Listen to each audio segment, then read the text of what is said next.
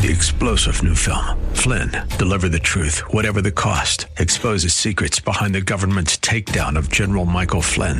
Flynn knew what the intel world had been up to. He ordered the first audit of the use of contractors. This set off alarm bells. He told the truth. He was the most dangerous person for Donald Trump to hire. They had to get rid of Flynn. Flynn, Deliver the Truth, Whatever the Cost. Available now. Watch it today. Go to salemnow.com. salemnow.com.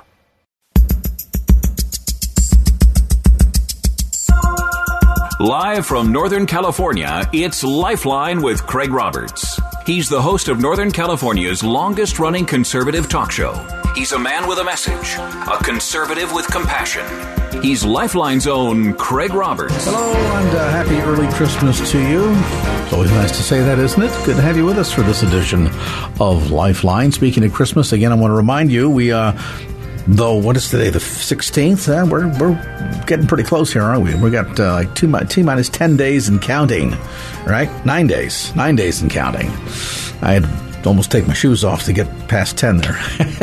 So if you haven't joined us yet in partnering with the Bay Area Rescue Mission to provide meals for homeless and needy families this Christmas, well, by golly, this is your chance to do so. You've thought about it, maybe you've even prayed about it. Now I want to encourage you to do something about it. Right now we've got a matching grant, which means you'll double the impact, double the number of meals that you can provide to needy families. Did you know tonight 35,000 people on average are homeless in the Bay Area? Bay Area alone tonight, 35,000 people. That's the average size of a city on the peninsula. And for families that are living on the edge, that are trying to make tough decisions, we've got to pay the electric light bill, we've got other expenses, we've got to put gas in the car and pay the rent. Boy, food sometimes becomes a big stretch. So we want to bless families that are hurting this Christmas. Your gift tonight of a $60 contribution, tax-deductible contribution, will be double dollar for dollar. That means you'll be able to provide 2 families with up to 30 meals. This Box of Hope has, on average, 30 meals in it. That'll help a family out for several days. So join us, would you?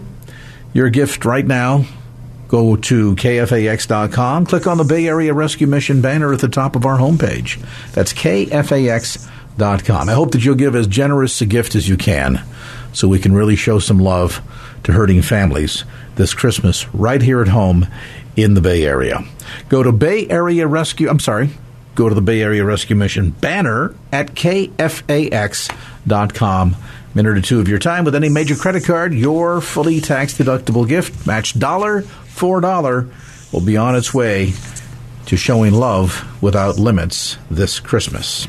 Well, speaking of Christmas, and of course that means, boy, we're getting perilously close to the end of the year, a time when a lot of churches are already well into the budget setting process for the brand new year. And as you're thinking about the programs and repaving the parking lot and things of that sort that need to be done, churches, parishioners, boards of deacons, be mindful, too, that this is an opportunity to revisit the manner in which you are caring for and protecting one of your most important assets, your pastor, members of the pastoral staff. How do you do that? How do you make sure that they are protected from the unexpected, as we all potentially face, right? The big bus comes or whatever, sudden illness, sickness comes along. You need to make sure that you're covered. Need to make sure that eventually when you head toward retirement that the resources are there and properly managed to get safely through retirement. That's what my guest does. You've heard him before, Reverend Augie Bao with MMBB. He is a MBA holder from UC Berkeley, certified financial planner. Those are the smart people. And joins us to tell us a bit about some of the wonderful opportunities that are available, especially as churches are looking at resetting their compensation plans for the new year. Augie, welcome. Merry Christmas. Yes, thank you for having me again. And wow, less than 10 days before Christmas. It's hard to believe. Each year seems to happen to come so fast. Yeah, it does indeed. And as we get older, that momentum seems to move faster and faster, which is maybe a timely reminder that as we think about, we'll talk about pastors' compensation. We kind of thought about maybe health insurance or something, but we're not sure where to start. We'll get to that.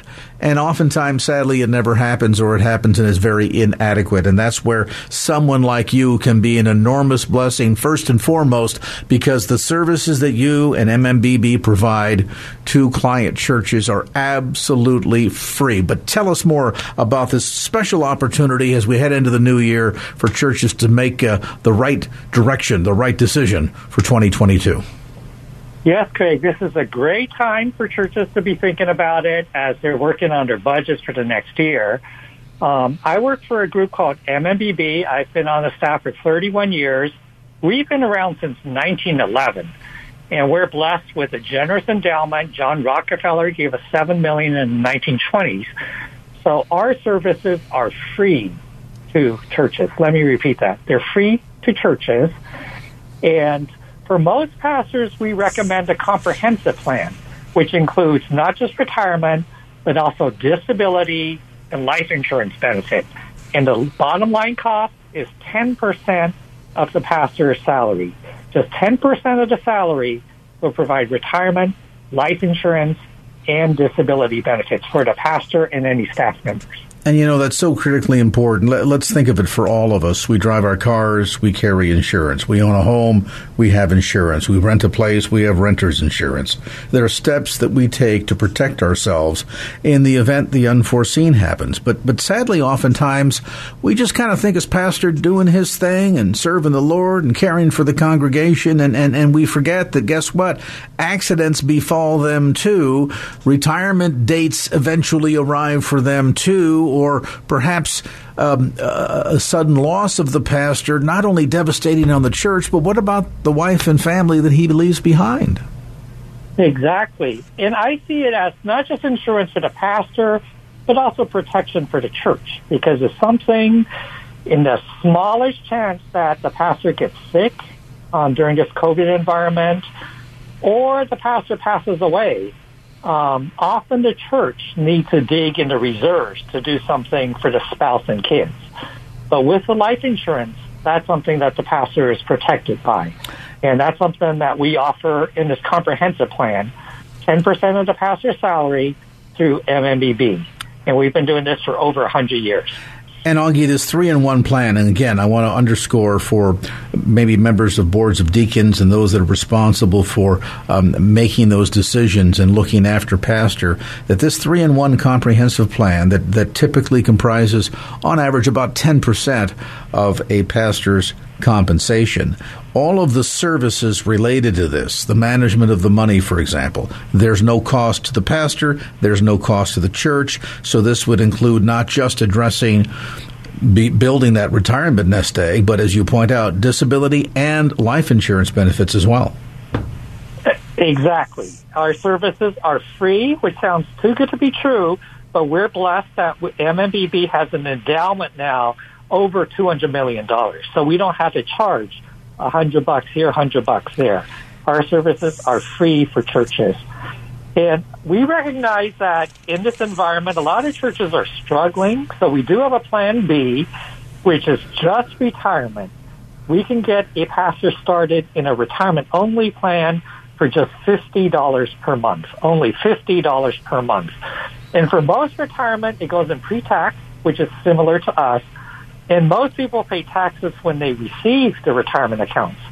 But pastors in our system, Craig, receive their distributions as tax-free housing allowance, which means they don't pay taxes on the money going in, but they also don't pay taxes on the money coming out. And that is that I want to underscore, put that up on a billboard on the 101 with flashing red lights. That is such a significant how should I say this? It's a game changer. I mean, that's the only way I can think to describe it. It's an absolute game changer because, as Reverend Augie Bao just pointed out, for the average bear, you and me, we go to work, we earn a salary, we earn our wage, we have money set aside in our 401k as pre-tax dollars. Then when we hit age of 77, the IRS comes knocking and says, okay, here's the timetable for you, your age, your gender. You need to start removing the money out of that account so that you create a taxable event every year, albeit hopefully at a lower tax rate, because the IRS is here to collect. So you deposit it tax-free, you grow it tax-free, but when you get it, that's when the piper comes to call.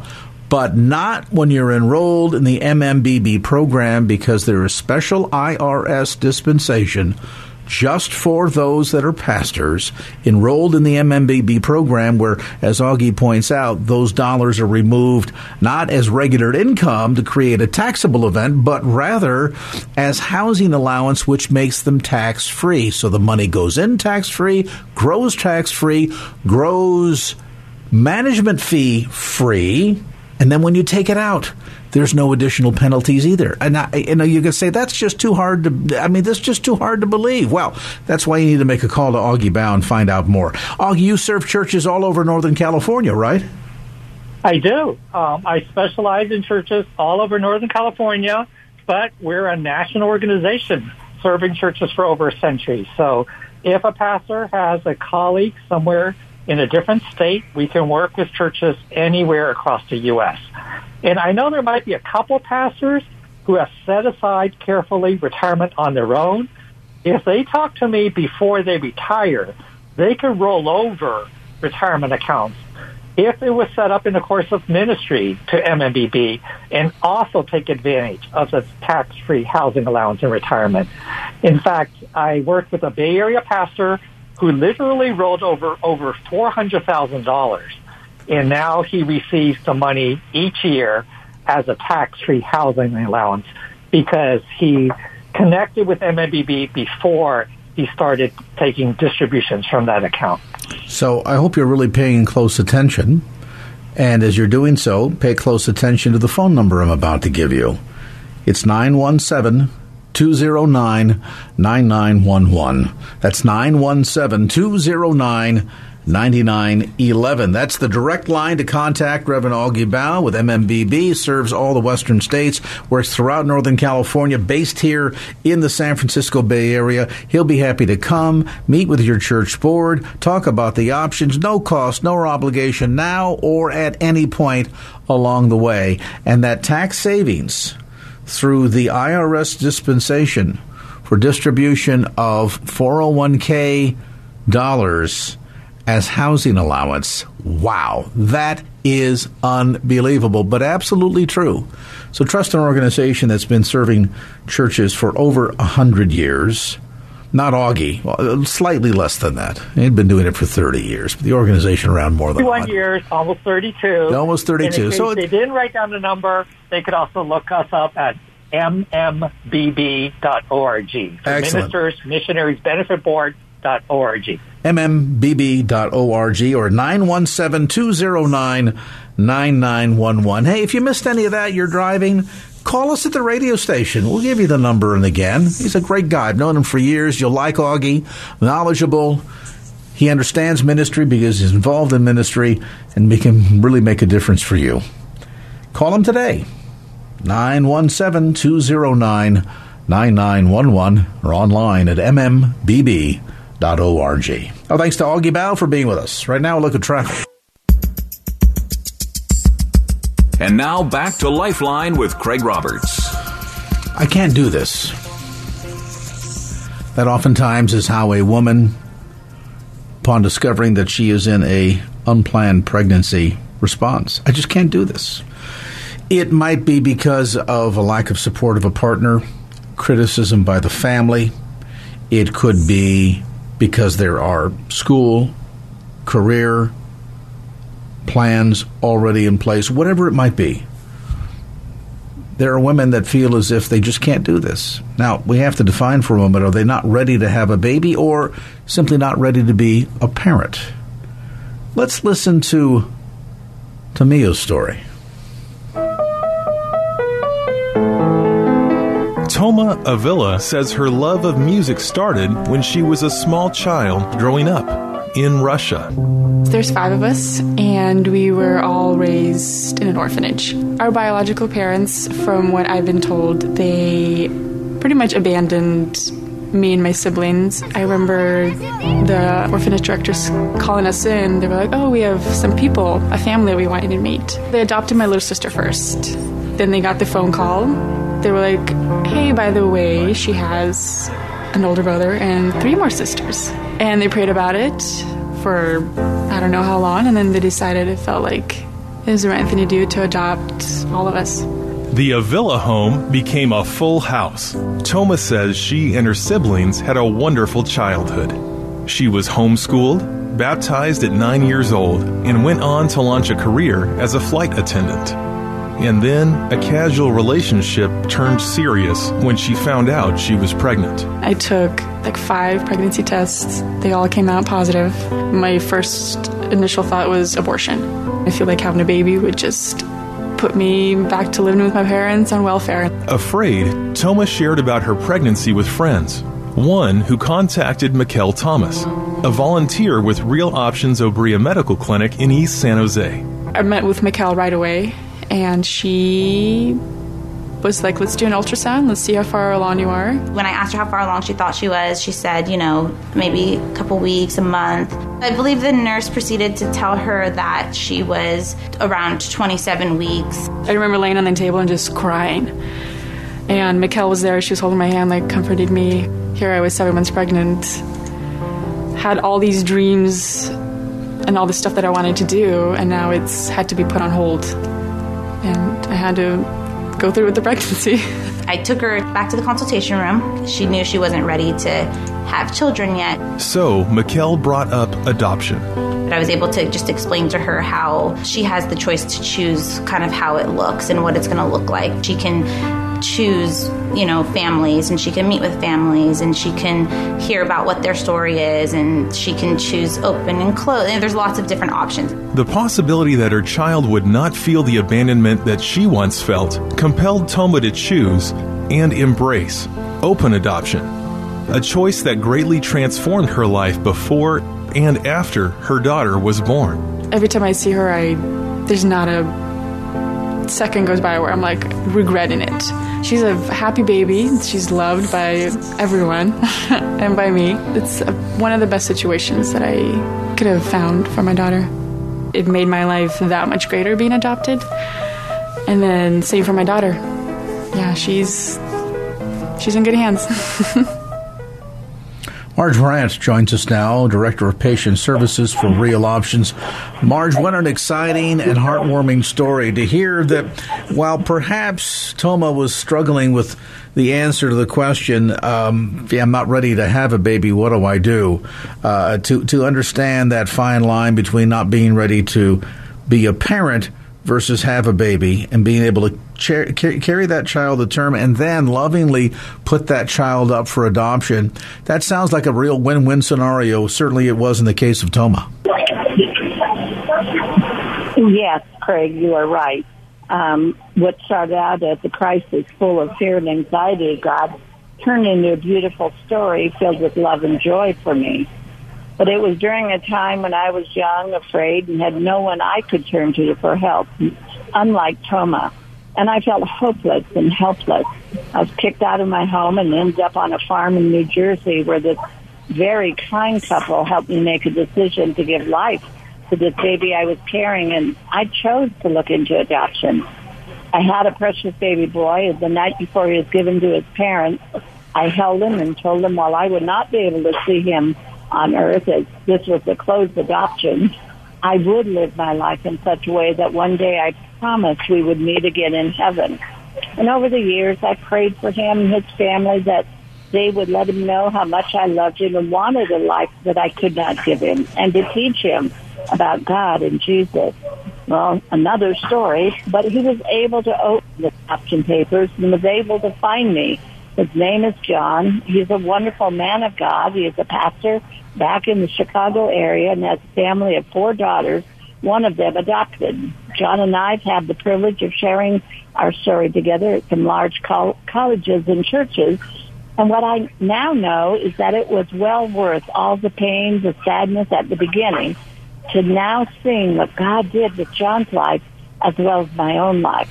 It was worth it. And what a tremendous gift, ultimately, to both of you. I'm curious from your perspective, Marge, for those that are eavesdropping on our conversation right now that are maybe struggling with this question, and they just wonder, gee, I don't know, if this is exactly the right thing to do. I'm really afraid. What would you say to that woman?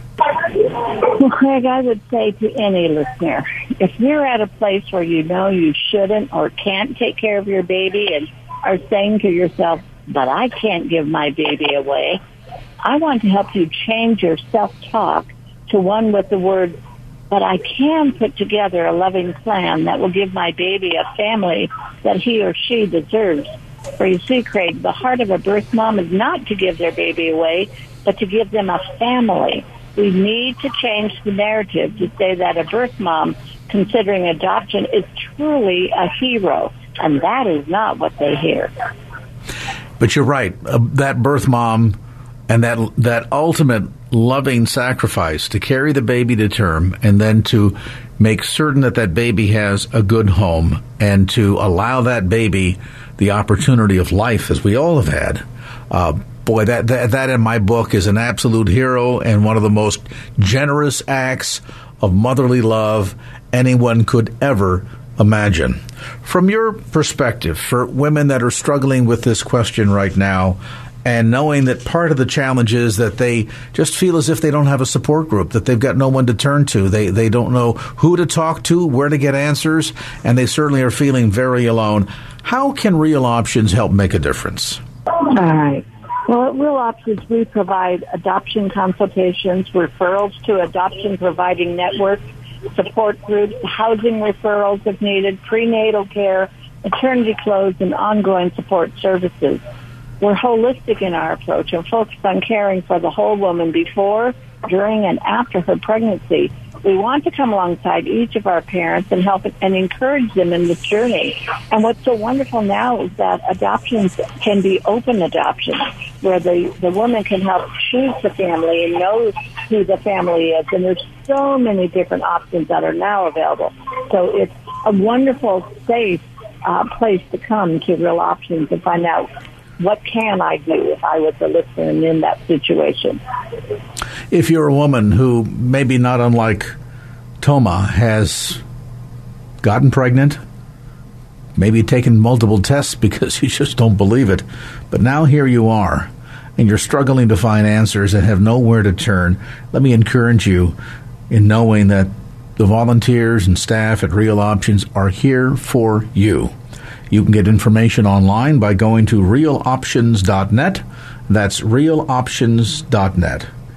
And if you're someone who says, I like what this organization is doing, we need more of this. How can I get involved? How can I volunteer? How can I support to make sure that no woman is left to believe that she's alone, that no woman thinks the only option is abortion?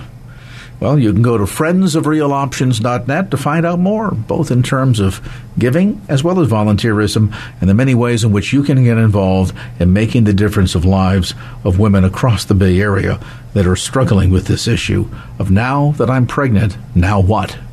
Friendsofrealoptions.net. That's friendsofrealoptions.net.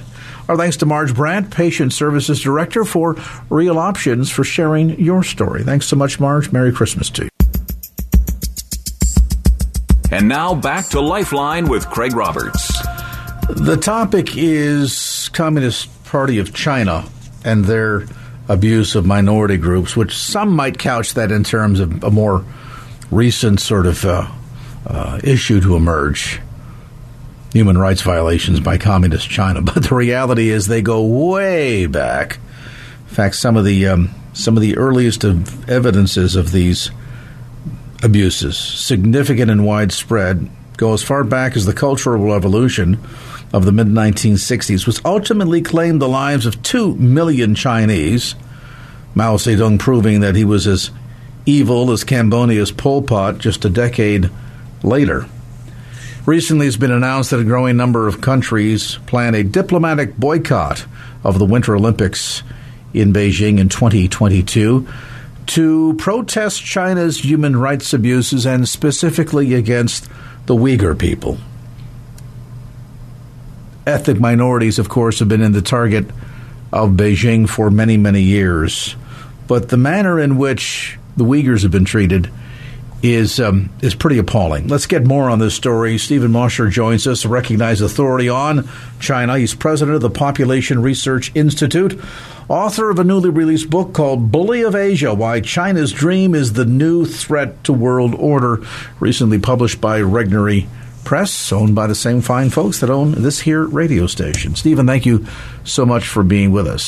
Certainly, as I mentioned, these abuses, Chinese people suffering at the hands of their own government, are not new by any stretch of the imagination. But the fact that they've been able to get away with it for as long as they have, I guess that's what really is a stunner.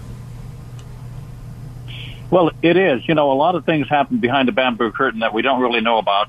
Even in this day and age where you can communicate instantaneously around the world, there are still things going on in the far west of China, what we call Eastern Turkestan, what the Chinese Communist Party calls Xinjiang, where the Uyghurs, and, it's not just the Uyghurs, there are Tibetans that live there, there are Kazakhs, there are other minorities there, and they're all being subjected to an ongoing genocide.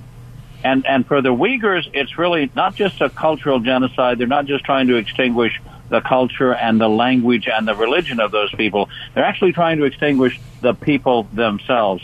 There is now in China a 3-child policy. The members of the Han Chinese majority are being encouraged to have 3 children. They generally don't want 3 children because they've been told for 40 years to stop at 1. But that policy has not been extended to the Uyghurs. The Uyghurs are told that they should have fewer children, not more, while the Han Chinese majority are told they should have more children. And Uyghur women are being forcibly sterilized and forcibly aborted as we speak. So it's a real genocide happening in real time. If we had known, I think, in the late 1930s about concentration camps and later on about the death camps, we would have taken action sooner against Nazi Germany. Well, we know about the network of camps in the far west of China. We know that up to 2 million Uyghurs are being imprisoned in those camps, and they're not just allowed to stay in the camps. They have to work. They have to work 7 days a week producing goods for export, some of which wind up in violation of U.S. law on the shelves of the big box stores in this country. So the labor is exploited of the Uyghur men. The Uyghur women are not allowed to stay at home with their small children alone because Chinese police are stationed in the households of Uyghur women whose husbands are imprisoned in prison camps 5 or 10 or 15 miles away. And then the young people, 15-year-old, 20-year-old, 25-year-olds who are not yet married Uyghurs, they are actually sold, and I use that word deliberately, sold in batches of 100 to factories along China's coast to work in under controlled lockdown conditions to produce goods for export. So it really is a program targeted at the men, locking up the men, at making sure the women are under control and taking the young people out of the far west of China entirely and putting them in factory dormitories where they're forced to work day and night. And this really, Stephen, is appalling because it's gone on, as I suggested earlier, for so long and continues to go on to this day.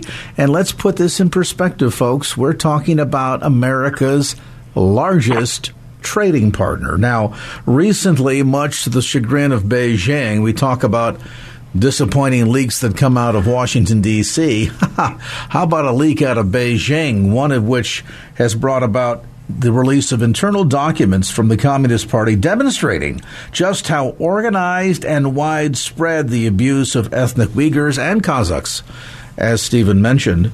And, of course, it has resulted in millions being harassed, tens of thousands being jailed, put under house arrest, or placed in these so-called re-education camps where, sadly, they go on to produce products for companies that oftentimes are owned by, if not the Communist Party USA, Communist Party Beijing directly, but by the People's Republic of China Army. They produce the goods and products and then get sold to the West, and we have no idea that there's slave labor behind them, and China in Beijing, the Beijing Communist Party, reaps all the benefits. It's horrifying, Stephen. It's horrifying. Yeah, it absolutely is. And, you say it's been going on for a long time. It certainly has. It way back in 1950, when Chairman Mao had just taken power, he killed off the leaders of eastern Turkestan and moved the Red Army into that part of what had been Imperial China, but was not part of what we call China proper. China proper is the eastern half of the country. The Chinese Empire sits on a lot of land that for centuries, for millennia, has belonged to other peoples. I'm talking about Tibet. I'm talking about Manchuria. I'm talking about part of Mongolia. And I'm talking, of course, about eastern Turkestan, Xinjiang. The Turkey-speaking peoples there have been there for thousands of years. The Tibetans in Tibet have been there even longer. And all of these people now are being subjected, not quite as cruelly as the Uyghurs are, to be sure, but the Tibetans, the Mongolians, are being forbidden to speak their own language. They're being locked up in camps as well. And the schools are forcing the children to only learn Chinese. So the culture is being eliminated. Even the Tibetan monks now in their monasteries are not allowed to chant in Tibetan using the ancient language of Tibet. They're forced to speak, the Chinese Mandarin language. So this is cultural genocide, a kind of slow-rolling genocide. And the idea is, and you mentioned this just a few minutes ago, the top leadership of China, President Xi Jinping himself, the leader of the Chinese Communist Party, issued documents and speeches early on in his reign, beginning in 2012, 2013, setting in place this policy. So this isn't local officials running amok. This policy comes down from on high. This policy is officially endorsed by the top leadership of the Chinese Communist Party, and it is a policy of eliminating all minorities within China's borders.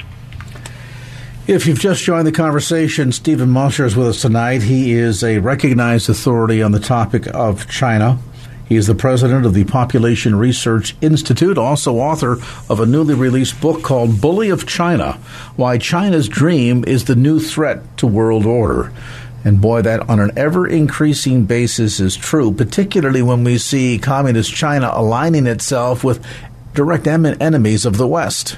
Let's take a time out. We're going to come back with more. I want to kind of peel back more layers of this onion and find out, most importantly, why it is that some American companies are standing steadfast against any change in policy that would bring about any sense of accountability to Beijing. That and more as our conversation with Stephen Mosher continues here on Lifeline. And now back to Lifeline with Craig Roberts. Back to the conversation. Stephen Mosher with us today, recognized authority on China, president of the Population Research Institute, also author of a newly released book entitled Bully of Asia, Why China's Dream is the New Threat to World Order. And ironically, this conversation about that threat is not happening in just places like the United States, but across the West and elsewhere because of growing concern, not just because of the influence and the saber-rattling from a militaristic standpoint, but to see the kind of abuses going on within their own country that recently has even led to a proposal that's being embraced by more and more in the West to diplomatically boycott the upcoming Beijing Winter Olympics. I just wonder how successful is that going to be? And what about our own attempts by Congress to try and bring some level of accountability, at the very least to send a clear message to Beijing that we will not buy goods or services or products produced with slave labor, with basically prison labor? Yeah, the whole idea of a diplomatic boycott, I think, is pretty weak sauce when we think about China. And the reason it is because the Chinese government is now mocking the Biden administration for declaring a diplomatic boycott, saying, we wouldn't have invited you, President Biden, to visit the Winter Olympics in Beijing anyway, and we would not have invited any U.S. officials or any officials from any other country. The invitation list is up to us. It's not up to you. So your diplomatic boycott, Beijing is saying, is meaningless, which it really is. I mean, look, we've been talking now for over a year about the fact that the Olympic Games really need to be moved to another and more freedom-friendly venue. A year ago, there were 160 human rights groups that called for the International Olympic Committee to reverse its mistake in awarding Beijing the honor of hosting the Winter Olympics. Well, the IOC didn't reverse its mistake. Unfortunately, I think that many of them are in the pocket of the Chinese Communist Party. And it is true that, before the Trump administration left office a year ago, the Trump administration was talking about boycotting the upcoming games entirely. That would have gotten China's attention. And, of course, the Canadian Parliament joined the chorus, urging the International Olympic Committee to strip Beijing of the right to host the games as well. So there was a lot of momentum building, and all that now seems to have ebbed away into an almost meaningless diplomatic boycott. The ongoing Uyghur genocide all by itself, with mass incarceration, forced abortion, modern-day slavery, tops the list of a long, long line of human rights abuses. But it's not just what's happening to the Uyghurs, of course. It's every Tibetan nationalist, every Chinese political dissident in prison, every Catholic and Christian who languishes in China's prison because of their belief in God. All of those people will be harmed if the Olympics goes ahead and is held in Beijing, because it will say to China that we really don't care about human rights abuses. We care more about athletic games. And the reason this bothers me is because, at its highest level, the Olympics celebrate the human spirit. It's not just about ice hockey or the toboggan run. It's not just about the giant slalom or ice skating. It's about the efforts of individual men and women to be the best that they can be in every field of human endeavor. And that's why the games should always be held in countries where human rights are respected.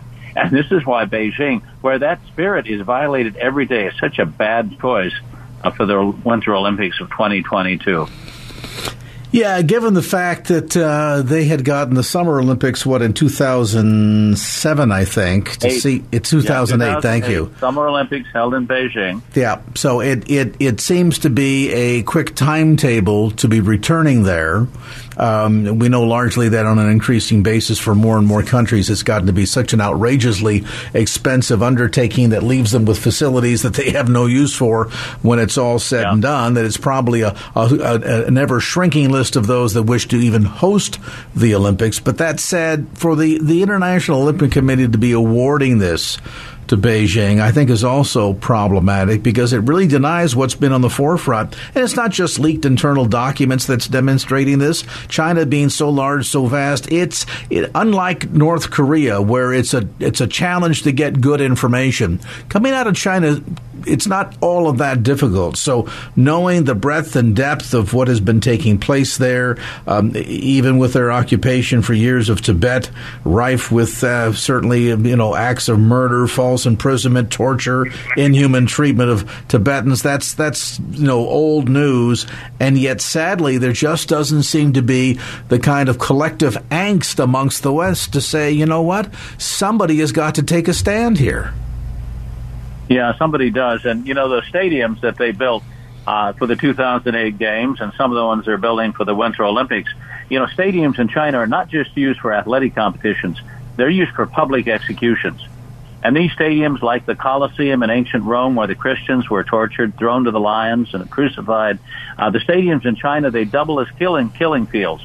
And thousands of people have been executed without due process in those stadiums. China continues to execute more people each year than the rest of the world combined. The day of an execution, they'll bring in the prisoners. They'll have them kneel in the middle of the field. They will assemble a crowd. Everyone from the city will be told to come into the stands, including school children. And there, in front of everybody, those to be executed will be forced to kneel down and executed with a single shot to the back of the head. So the West may view the Winter Olympics as the celebration of the human spirit, but the Chinese Communist Party views it as a massive propaganda exercise. And what they did in 2008, Beijing received a facelift. Buildings were refurbished. illegal urban residents. A couple 100,000 were driven out of their homes, and their homes were actually demolished to make China look good. The authorities even painted the dead grass green, literally painted the dead grass green. They swept up dissidents of all kinds, Christians included, banishing them to labor camps and prisons. The same thing will play out this time, only the controls will be even tighter. You know, the international media will arrive in Beijing to find the city sterilized of all possible protest. Today, you've got, in 2021, more surveillance cameras, more facial recognition technology, more artificial intelligence deployed. The population around the games will be monitored in real time, and there'll be no dissent.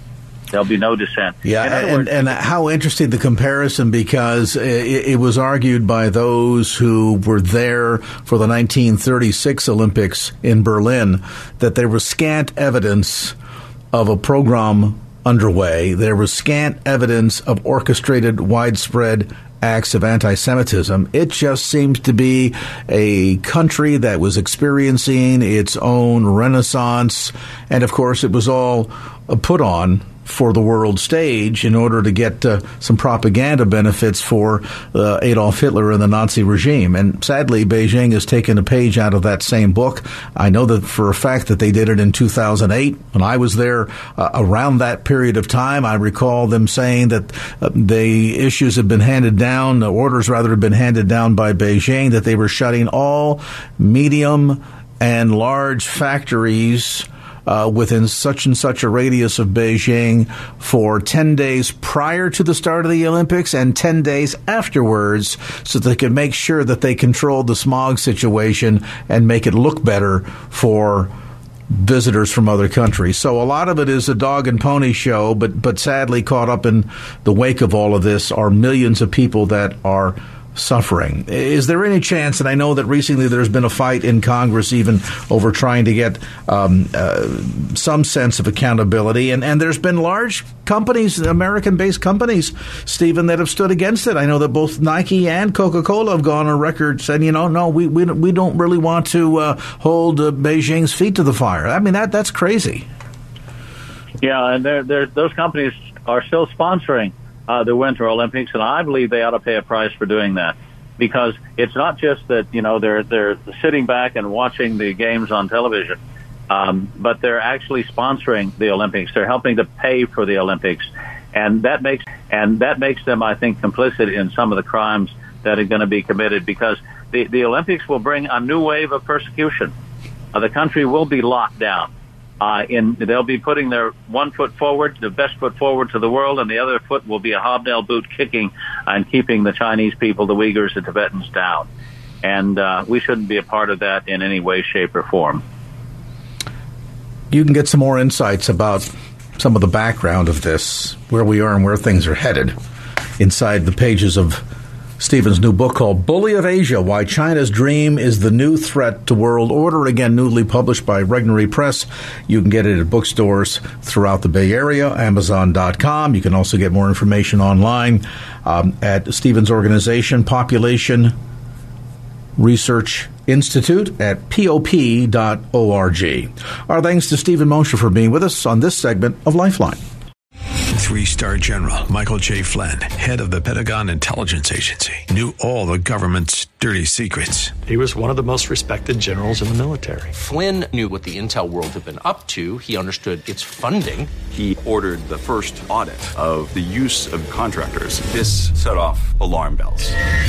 The explosive new documentary, Flynn, Deliver the Truth, Whatever the Cost, uncovers the facts behind this scandal. Flynn told the truth. He was the most dangerous person for Donald Trump to hire. I find out the worst enemy that I'm going to face in my life is right here in America. They took my assessment and they wanted me to change it. And I was like, I'm not changing it. They had to get rid of Flynn.